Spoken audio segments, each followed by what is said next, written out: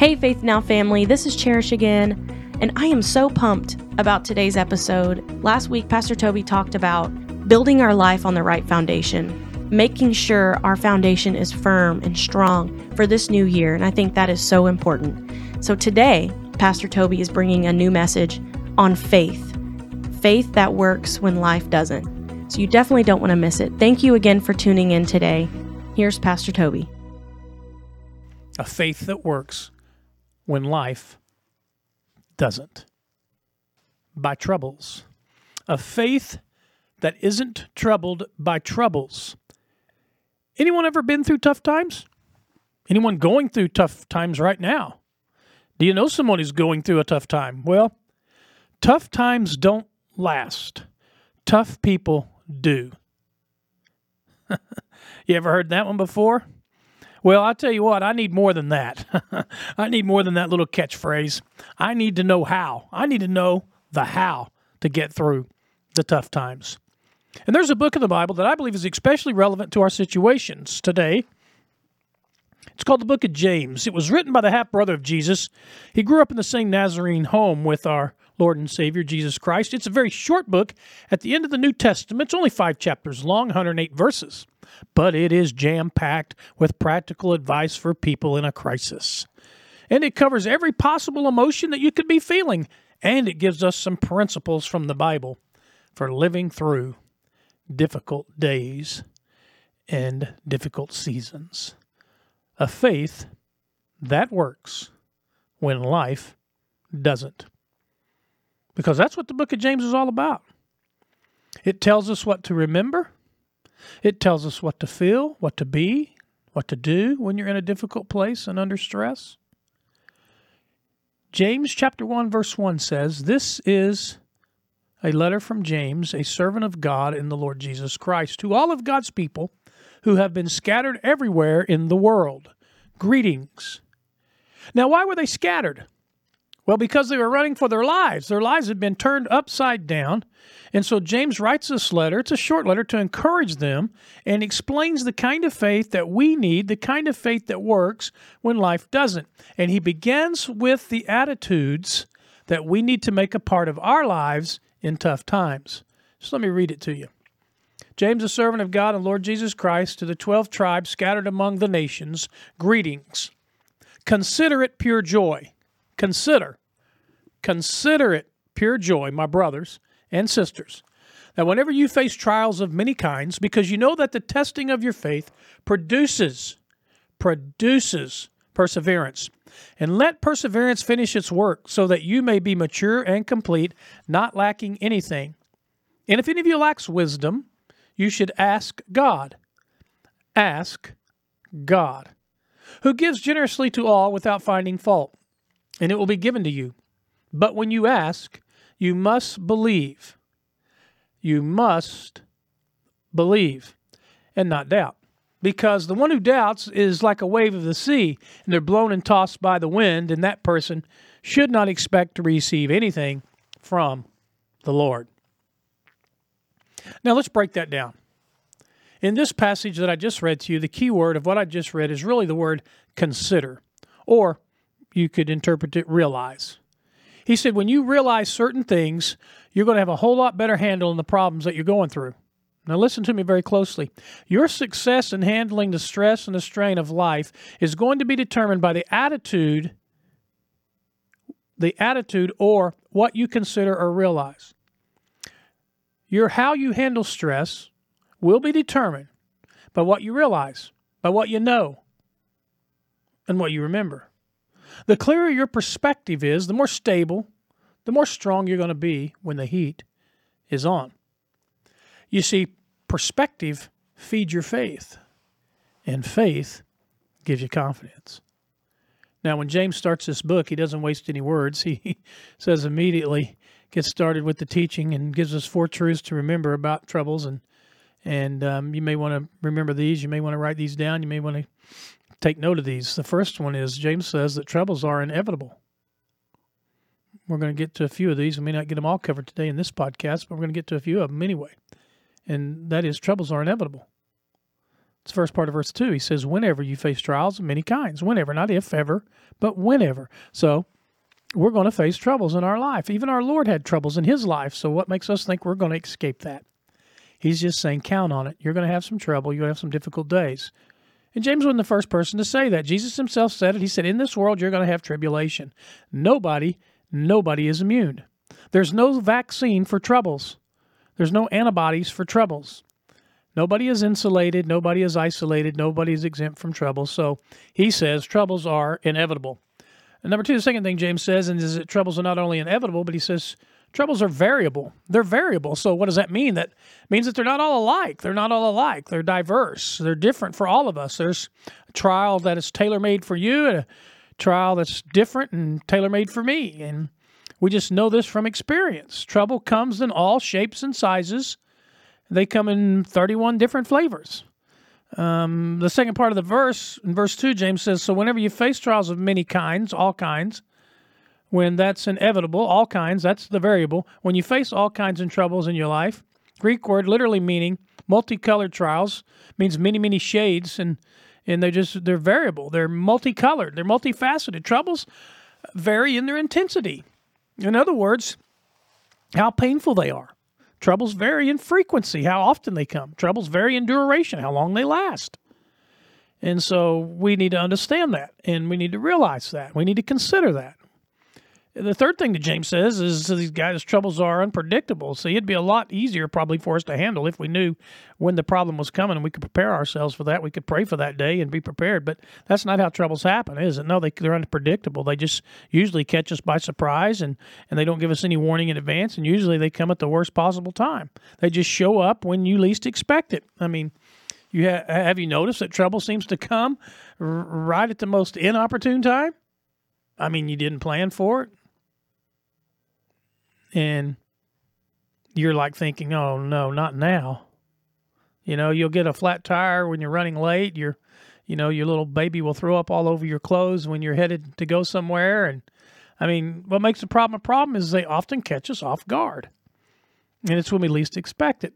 It's when we're unprepared for it. It's when it's inconvenient. And you know as well as I do, you can't schedule your troubles. And it says, well, I'll make time for this trouble on Tuesday. Well, you can't predict it. You can't anticipate that. You're just going to have troubles in your life. The word trial that's used here in the Greek, the word parosmos, it literally means pirate. That's where we get our word pirate. A pirate ambushes you when you fall into unexpected difficulties and trouble. It's the exact word used in the story of the Good Samaritan when the Good Samaritan, the victim, was beaten up by robbers. And the Good Samaritan story, he falls into a band of robbers, and in other words, by accident, without anticipating it, he just falls into this problem, the Good Samaritan does. And so troubles are going to happen to you in your life unexpectedly. They're going to ambush you, just like a pirate. But there is good news. And that's why you're listening to the podcast today. And I want to encourage you with this good news. James says that troubles are purposeful. They're purposeful. In other words, this is the good news. There is a purpose behind your problem. James 1:3 says, realize that these troubles come to produce.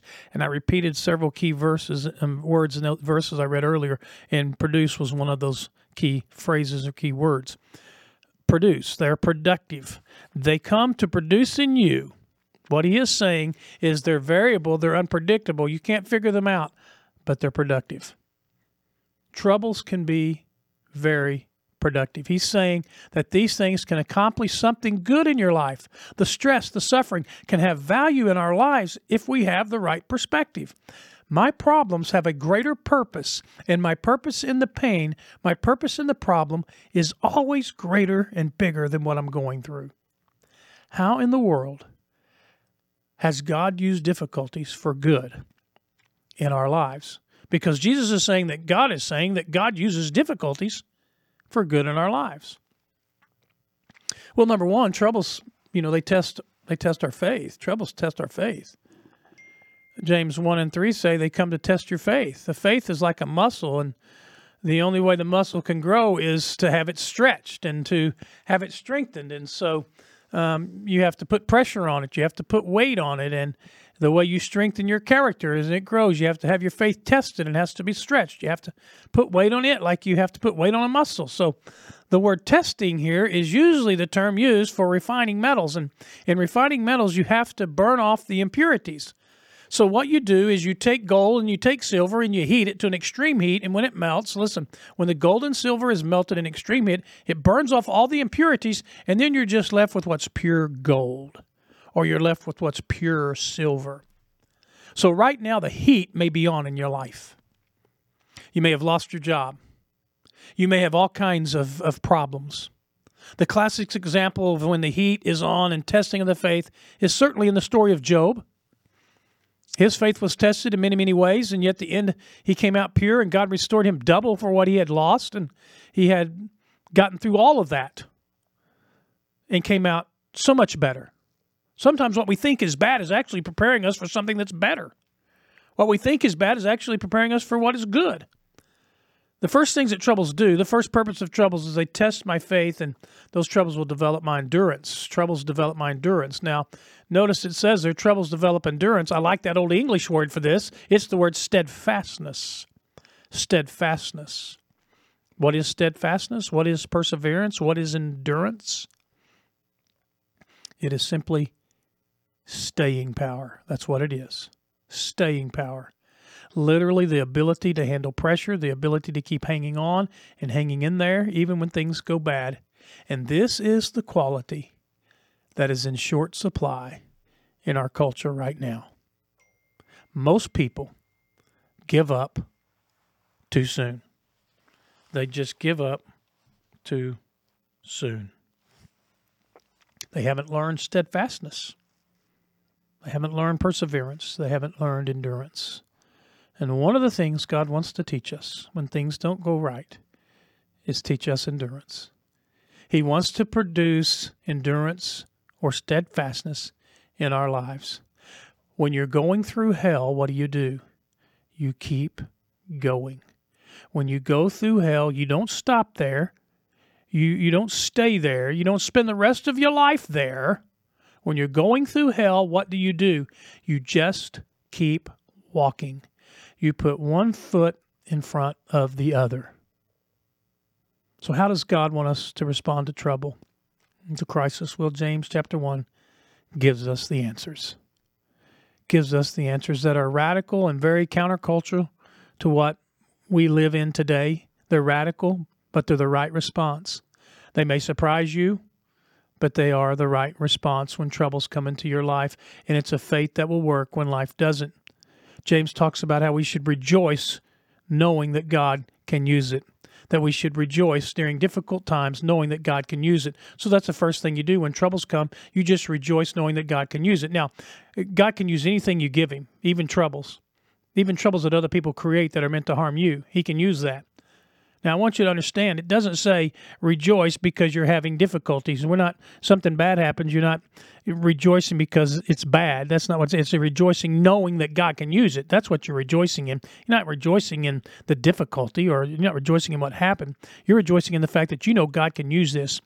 You remember Joseph. Joseph was the guy who said, you meant it to harm me, but God meant it for good, over in Genesis chapter 50, verse 20. James says, consider it pure joy whenever you face difficulties. In James 1 and 2, my friends, when you have many kinds of troubles and trials, you should be full of joy. Now, again, don't misunderstand that. He's not saying deny reality. He's not saying pretend there's no problem. He's not saying fake it till you make it. He's not saying any of that. He's not saying put on a plastic smile and wear a mask and be Pollyanna. And then, listen, that's not what it's saying at all. No. Listen, he's not saying that at all. When he says you should be joyful, he's not saying, oh boy, I get to suffer, whoopee. No, you're not meant to be a martyr. Don't have a martyr complex. Oh, I feel so spiritual because I feel so bad. That's not what God is saying. A lot of people mess that up and don't get the real message of what God's saying. We don't rejoice for the trouble, but we still can rejoice during the trouble because of what we know is true. And what do we know that is true? We know that God sees and cares about everything we're going through. we know that we're never alone and that God is with us, and we know that God will give us strength if we trust Him. But the greatest comfort of all, when you're going through troubles, when you're going through pain, when you're going through difficulties, the greatest comfort of all may be in Romans 8:28, one of the greatest verses in the Bible that God has promised to bring good out of bad for us. We know that in everything, God works for the good of those who love Him. So He's saying that when you and I are in a tough time, joy is a choice. It's your choice to rejoice. It's your choice to rejoice. It's not based on circumstances. It's not based on what we know. It's based on our faith. It's based on what we know, and it's based on our faith. We know that in all things, God works together for the good of those who love Him. It's a choice to rejoice. That's the choice of the will, and it's a decision. So today I will choose to rejoice in God. I would choose to rejoice in God. I'm not rejoicing for my problem. I mean, that would be cray-cray up in the hay-hay. I'm rejoicing that God will use it for good in my life. So no matter what I'm going through, I know He'll use it for good. I rejoice knowing that God will use it in my life. And you know what that does? It freaks the devil out. Rejoice in the Lord always. And again, I say rejoice. A faith that works when life doesn't. Hey, thank you for listening to today's podcast. Join us this weekend at 9 for our traditional service or at 10:30 for our contemporary service. Love to see you this weekend. And don't forget, you can join us for Faith Church Online as we live stream every Sunday at 10:30. Several platforms you can use, our website or Facebook or any of your podcast platforms, and you can catch us online in our live stream broadcast each weekend at 10:30. Thanks for listening to today's podcast. Stay strong. Faith strong.